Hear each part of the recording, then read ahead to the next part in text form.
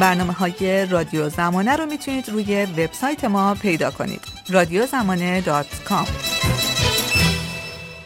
خانم مغیثی عزیز، چی شد که تصمیم گرفتید این کتاب رو بنویسید؟ هدف این بوده که هم کسانی که فقط آثار تئوریک و سیاسی و فلسفی این زنان پرآوازه رو خوندن و با این جنبه‌های دیگر زندگی فردی اینها یا توجه نداشتن یا مطلبی نبوده که در دسترسشون باشه نپرداختن، میتونه این براشون جالب باشه. از لحاظ فردی خب از جوانی به هر حال من یه مقداری درباره این به خصوص مثلا الانور مارکس، روزا لوکزامبورگ و اما گولدمن خونده بودم و پیوسته این سوال در ذهنم بود که چرا این زنهایی که در عرصه سیاسی و فعالیت اجتماعی الگویی برای دیگران بودن، چه زن و چه مرد، و به هر حال از مراتب بسیار بالایی در جنبش‌های سوسیال دموکراتیک اروپا و حالا در مورد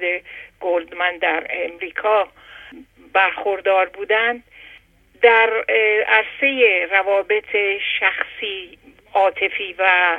عشقی کاملا یه چهره دیگری رو از خودشون نشون دادن برای کسانی که به اینها نزدیک بودن. اینو از این نظر میگم به اینها نزدیک بودن که مثلا زندگی نامه هانا آرنت و روابط عشقی و عاطفیش تا بعد از مرگش در حدود نیمه سالای 1970 اصلا بر کسی روشن نبود. یعنی بعد از مرگش هست که این جنبه از زندگی روشن میشه توسط کسانی که به نوشتن زندگی نامه اون پرداختن.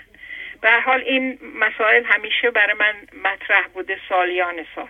اما چرا مثلا در این مقطع نوشتم؟ خب یه مقدار میتونم بگم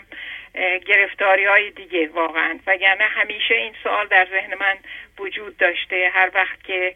به دلیلی با نوشته های سیاسی و به هر حال فعالیت های اجتماعی اینها به دلیلی برخورد داشتم در کتاب ها و نوشته ها. کارهای دانشگاهی میدونین به نظر من یه مقدار کارهایی هست که همیشه بیانگر صرفاً علاقه شخصی آدم نیست. خیلی وقتا شما با زبانی که برای در نوشته های اکادمیک به کار میبرید خیلی متفاوت هست با کارهای غیر اکادمیک. به هر حال متاسفانه همه ما مجبوریم یه مقدار به خاطر تسلیم به اصطلاح انتظارات حرفمون بشیم. و بعد از اون من فرصت کردم که اولا به زبان فارسی بنویسم، چون واقعا در اون مدت حتی برای 2 کتاب خودم که بعداً به فارسی ترجمه شد و من براش نظارت داشتم، هیچ وقت در این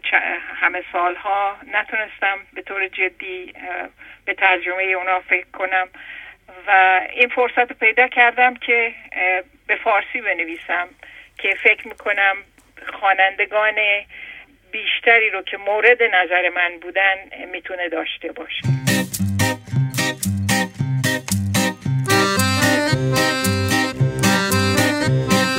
چقدر جالب بود که این کتاب اولین کتابی که شما به فارسی نوشتید. بله به عنوان کتاب به زبان فارسی این کتاب هست اولا، وگرنه در عمر گذشته که در ایران داشتم یه ترجمه از یک کار مردم شناس کرده بودم که بر مبنای بررسی انگلز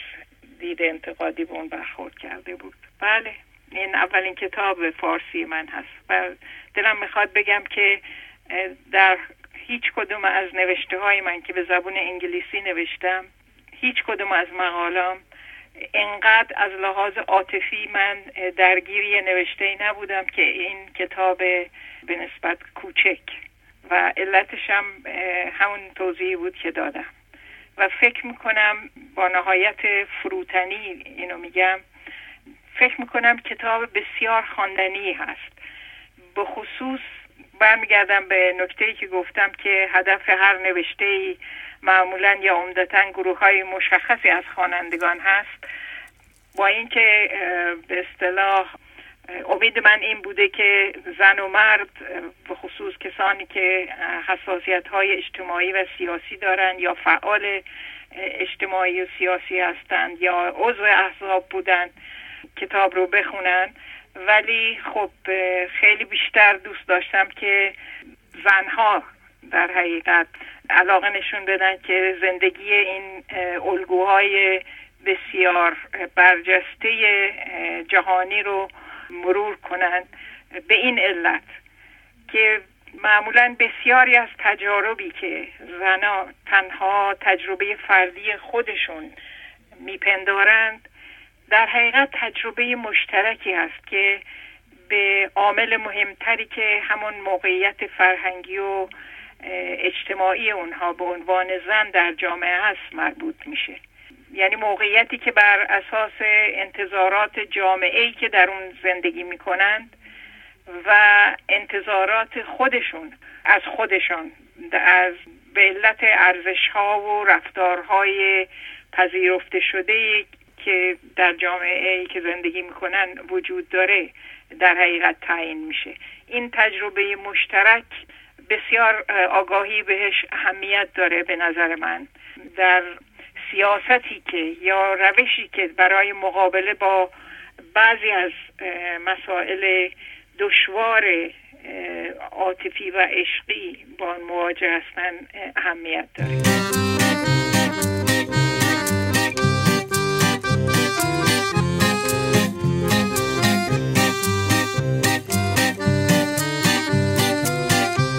شما کمی سوال دوم منو پاسخ دادین، ولی بازم میپرسم چرا این 4 تا؟ برای این سوالتون واقعا جواب قانع کننده ممکنه من نداشته باشم. ما هر شخصیتی رو که برای کندوکاو در زندگیش انتخاب کنیم همیشه این سوال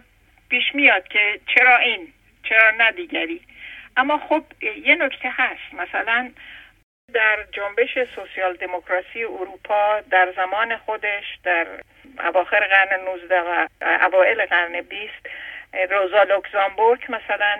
یکی از شخصیت‌های برجسته متفکر، تئوری پرداز و کنشگر اجتماعی هست و تا اونجایی که من قبلا میخوندم به هر حال مسئله زن بودن اون در به اصطلاح کسانی که به اون در رابطه با تئوری‌هاش تأثیر می‌کردن چندان توجه خاصی به این نشده بود. اما خب به این به هر حال بررسی یک چنین شخصیت، یک اسطوره شکست ناپذیر از لحاظ تفکر، اندیشمندی و کنش اجتماعی، خب اونو بسیار جالب توجه میکنه. النور مارکس همینطور به هر حال نه تنها به عنوان فرزند مارکس بلکه به عنوان یک کنشگر اجتماعی و سیاسی در جنبش سوسیالیستی انگلستان همینطور. و خب اما گلدمن که جای خودش رو داره، یعنی شخصیت فوق‌العاده جذاب و در عین حال یک زن بسیار شجاع هم در رابطه با زندگی خودش و انتخاب‌های خودش و هم در رابطه با مقابله با نظام سرمایه‌داری ظالمانه‌ای که اون درش زندگی می‌کرد در اون عصر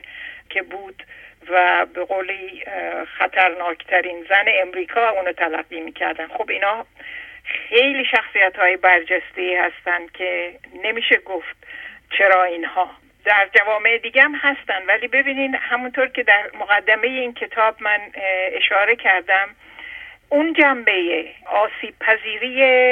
عاطفی و تفاوت‌های جنسیتی در این روابط کمتر مورد توجه قرار گرفته در زبان فارسی منظورم هست. خب طبیعتاً رفرنس هایی که من بهشون رجوع کردم در این رابطه بسیار بودن، اما من در زبان فارسی یه مقدار این ملاحظه یا به هر حال محافظه کاری رو معتقدم وجود داشته که به این جنبه های زندگی افراد با خصوص در رابطه با زنان کمتر پرداخت شده. وگرنه این به این معنی نیست که به اصطلاح در جامعه ایران امکان چنین بررسی هایی وجود نداره. من فقط اشاره بکنم مثلا زندگی کسی مثل فروغ فرخزاد، حالا به خاطر اینی که نوعی زندگی نامه از فرخزاد به هر حال اینجا و آنجا وجود داره بدون اینکه به طور به اصطلاح سیستماتیک مورد بررسی قرار گرفته شده باشه، به هر حال ما اطلاع داریم که شکنندگی عاطفی و روانی فروغ فرخزاد رو و رابطه بسیار مشکلی که با معشوق خودش ابراهیم گلستان داشته، در حداقل در بررسی که به زبان انگلیسی درباره زندگی فروغ فرخزاد مایکل هیلمن کرده، اون نشون میده که این رابطه چقدر پر مشکل بوده و متاسفانه به یه نوعی همیشه فروغ رو در یک رابطه نابرابر با گلستان قرار میداده. حتی همین امروز گلستان حاضر نیست چندان در مورد فروغ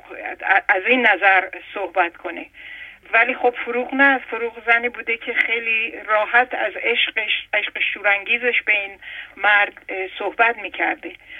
خب این یه موردی هست که جای بسیار تعمق داره. مورد دیگه مورد فرض کنین سیمین دانشور هست که من واقعا دوست دارم که یه کسی، یه نسل بعد از ما بتونه رابطش رو با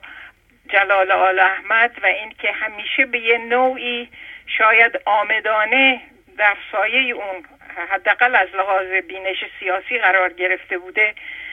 بشه بررسی کرد. و مطمئنم بسیاری زنان دیگر که برجسته بودند در ایران و هستند از این نوع روابط نابرابر یا آزاردهنده یا آسیب پذیری مبرا نبودند، ولی خب به دلایل متعددی که گفتم این نوع بررسی ها هنوز در ایران صورت نمیگیره. کار آزادی بوسه و شادی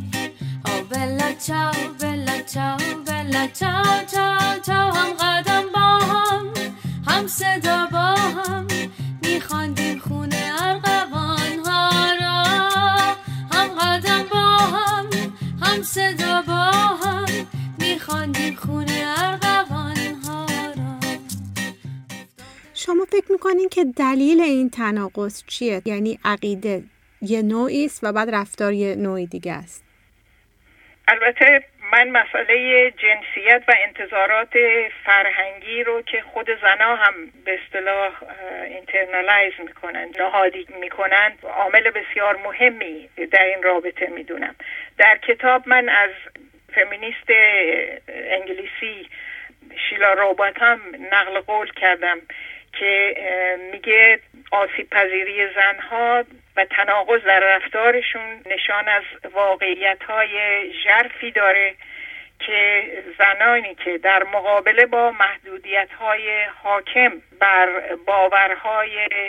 اجتماعی مربوط به زنانگی و مردانگی به مقابله برمیخیزند، زنها با اون مواجه هستند و این واقعیت در هر فرد به شکل متفاوتی نمایان میشه. و بعد اضافه میکنه، این نکته رو دلم میخواد خیلی کامل بگم، که میگوید که آسیب پذیری بیان موانعی است که در راه رشد کامل زنان به عنوان انسان وجود دارد. این انسانیت رو هنوز مردان بر اساس تصور خود از نظر فرهنگی و اجتماعی تبیین میکنن. و اما اون میگه که به هر حال بعضی دیگه به مسائل از لحاظ دید روانکاوانه به مسئله پرداختن و حتی به دوران خیلی دورتری که مربوط به زندگی زن و پسران و دختران در خانواده هست برخورد میکنن و نحوه برخورد آگاهانه و اغلب ناآگاهانه پدر و مادر و روابط پدر و مادر با یکدیگر و تاثیر اون بر رشد کودک و به اصطلاح شکلگیری شخصیت زن یا مرد به اونجا برمیخورن. به هر حال مسئله وجود تناقض در زندگی افراد، اجازه بدین اینجوری بگم، همه ما در زندگی دچار تناقض‌هایی هستیم و آیا این تناقض‌ها به رسمیت شناخته میشه یا نه و آیا این تناقض‌ها سهم ما رو در اون عرصه‌ای که در اون کار میکنیم تعیین میکنه، تنزل میده یا افزایش میده. این دیگه یه بحث دیگری هست. بعضی ها اساسا نمیتونن با تناقض زندگی کنن، بعضی دیگه مثل همین زنهایی که مورد پژوهش قرار گرفتن در این کتاب به هر حال تناقض رو پذیرفتن و سعی کردند که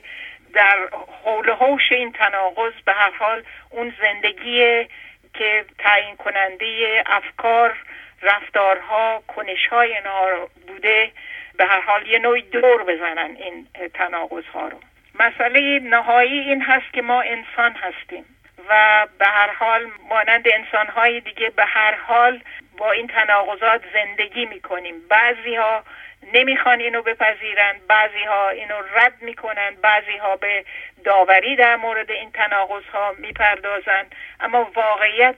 این هست که روح انسان و موجودیت انسان بسیار پیچیده است و اگر بشه که به ابعاد و لایه‌های متعدد روانی و فرهنگی این تناقضات گاهی دست پیدا کرد، به خود انسان به عنوان یک فرد هم ممکن هست کمک کنه که به هر حال چرا در حداقل در نهانی ترین عرصه زندگی خصوصی بتونه با این تناقضات کنار بیاد و اون مانع از فعالیت در عرصه‌ای که حالا هر عرصه‌ای میتونه باشه مانع از فعالیت در اون عرصه نشه یا اونو تنزل نده. افتاده بر خاک من تن زیبا بلا چاو بلا چاو بلا چاو چاو چاو از لب سرخت بوسه ای خونی مانده بر این خاک غمگین از لب سرخت بوسه ای خونی مانده بر این خاک غمگین من کار آزاد. این یکی از پرسش‌های کتاب شماست که من دوباره اونو دوست دارم بپرسم. اینکه آیا تمایلات فردی، عاطفی و زنانگی این زنها در عرصه اجتماعی و کنشگری سیاسی برای اونها به تجربه متفاوتی انجام میده؟ به هر حال حداقل اون بررسی که من انجام دادم و کتاب‌های متعددی که در مورد زندگی هر کدوم از اینها نوشته شده نشون میده که تجربه اینها به هر حال متفاوت بوده از تجربه مردانی که باشون در عرصه کاری با اونا ارتباط داشتن یا در عرصه عاطفی. یه نکته هست که در اینجا من دارم میخواد به اون اشاره کنم و اون چیزی هست که فرض کنین یه زنی مثل الکساندرا کلونتای که میدونین اولین زنی بود که در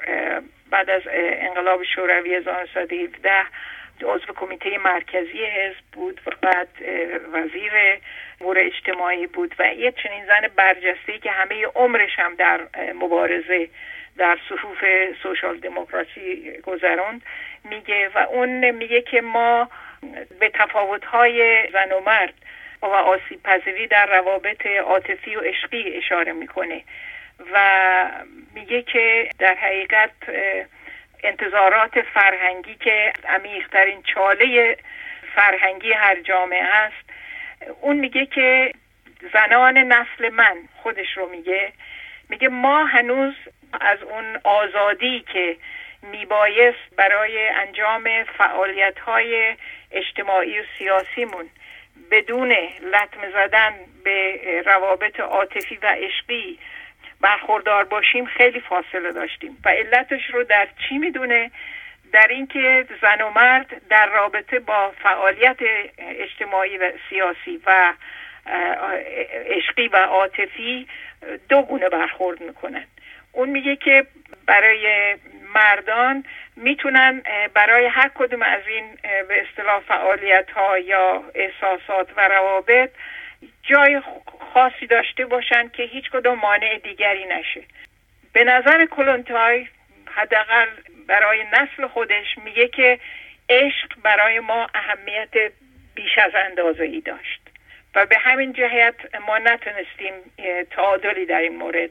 برقرار کنیم. البته این زندگی این 4 زنی که من بررسی کردم در این کتاب آمده و زندگی خود کلونتای خلاف اینو نشون میده، ولی من فکر میکنم اون از یک به اصطلاح روال صحبت میکنه، از یک پترن، از یک الگو و کاری به استثناءات نداره. شاید بشه گفت که این نکته‌ای که کلونتای اشاره میکنه حتی امروز میتونه صادق باشه. حتی اگر به اطرافمون نگاه کنیم در روابط زنان و مردانی که با ایشون ارتباط داریم، ما میتونیم این تفاوت رو ببینیم که وقتی زنها در یک رابطه عاطفی و عشقی قرار میگیرن، تقریبا اون تبدیل به عامل تعیین کننده در زندگیشون میشه، از لحاظ گذاشتن وقت، از لحاظ فداکاری هایی که میکنن، از لحاظ انتظاراتی که دارن. ولی برای مردان تقریبا اینجور نیست و اونا کارهای دیگرشون رو حالا هر نوع کاری که باشه انجام میدن و این هم کنار بقیه فعالیت ها و نیازها وجود داره. شاید این تفاوت جنسیت باشه، اما با این تفاوت که حتی کلونتای در سالهای 40 و 50 که اینو می نویسه به این اشاره میکنه که زنان جوان امروز اما چنین نخواهند بود و شاید اینو باید با این به اصطلاح نظر مثبت این گفته رو خاتمه بدم که به هر حال من هم امیدوارم که زنان جوان نسل امروز به این نکته توجه کنن، به این تفاوت آسیب پذیری یا تکیه عمده در روابط عاطفی و عشقی که بین زن و مرد وجود داره. من کار آزادی جانت را دادی،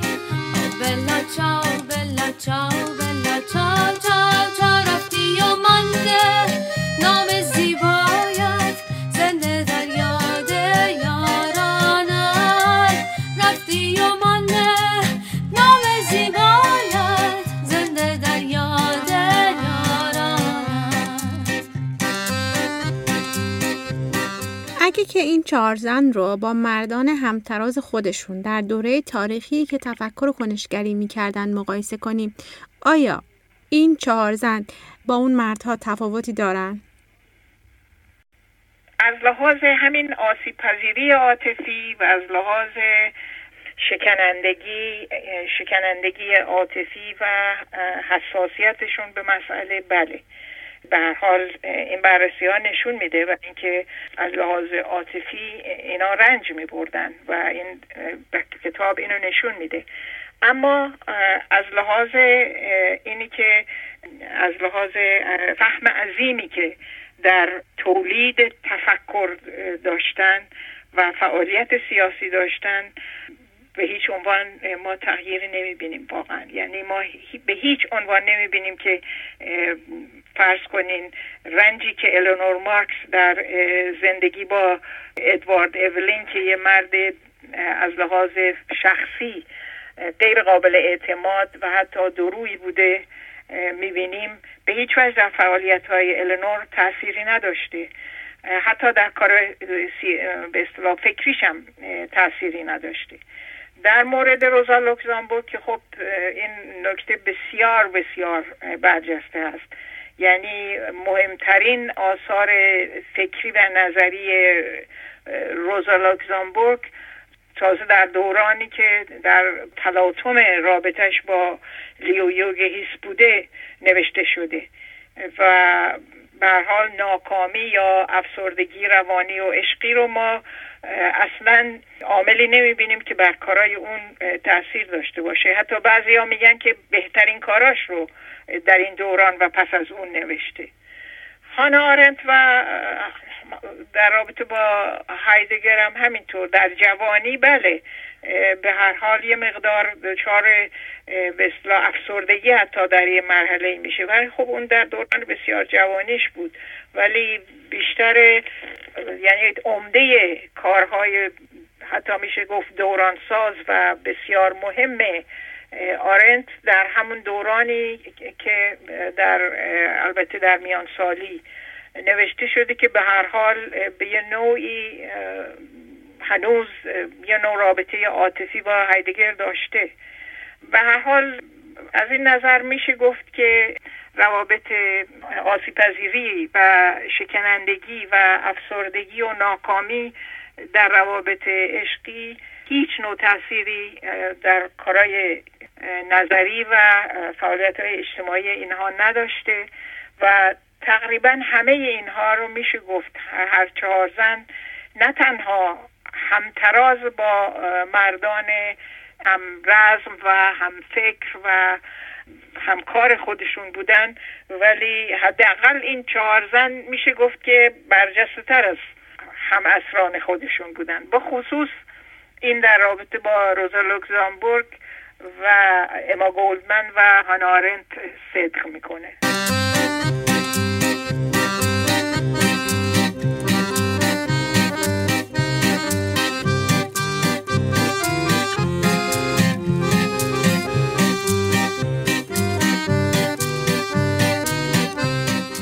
شما به عنوان یه فمینیست، کنشگر و یه نویسنده و متفکر با سابقه که خب تجربه هایی هم از سر گذروندید و خب این کتاب هم نوشتین و کارهای بسیاری کردین، چه پیامی به کنشگرای نسل جوانتر و کنشگرایی که خواهند اومد و برابری خواه و آزادی خواه هستند دارین؟ پرسش بسیار سختی است یا انتظار بسیار پیچیده ای رو در حقیقت شما مطرح میکنین. من فکر میکنم باید راجبش فکر کنم واقعا، ولی فکر میکنم که مطلع شدن از تجارب کسانی که برای ما به الگو یا اسطوره تبدیل شدن، حالا در هر عرصه‌ای، حتی در عرصه هنری، حتی در عرصه فرض کن آموزشی و بخصوص در عرصه فعالیت‌های سیاسی و اجتماعی، به نظر من میتونه خیلی خیلی کمک کنه که در برخورد با چنین تناقضاتی که همونطور که گفتم به هر حال در زندگی اگر نگیم همه بلکه بیشتر افراد وجود داره، بتونن با دید روشن‌تر و با بینش گسترده‌تر و به طور عقلانی‌تر بتونن برخورد کنن. بنابراین خوندن، یاد گرفتن و آموختن به نظر من بسیار اهمیت داره تا ما بتونیم با به قولی به زبان عامیانه با چشم باز در مورد فعالیت هایی که میکنیم حرکت کنیم و نتایج اونا رو ببینیم. این به نظر من خیلی اهمیت داره، به خصوص برای نسل جوانی که الان در تمام کنش‌های اجتماعی و سیاسی و در تمام جهان به نظر من بار اصلی رو به دوش دارن. این که تجاربی که ما فکر میکنیم که بدونین فردی هست، واقعا فردی نیست، متشکل از بسیاری عوامل هست. خب شناختن این عوامل، تعمق کردن در موردشون بسیار مهم هست در حرکت‌های اجتماعی که امید به این هست که به نتایج دلخواه برسه.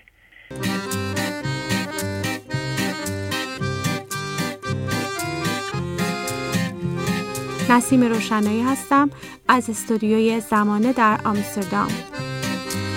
هموطن فریاد از بند بیدار، او بلا چاو بلا چاو بلا چاو چاو چاو، یک بار دیگر هم صدا با هم در نبرد نابرابر. اگر بمیریم کودک فردا دارد از ما آزادی را. ایران آباده، ایران آزاده، او بلا چاو بلا چاو بلا چاو چاو چاو، از فرزندان خود ایران دل شده، ایران فردا آزاده.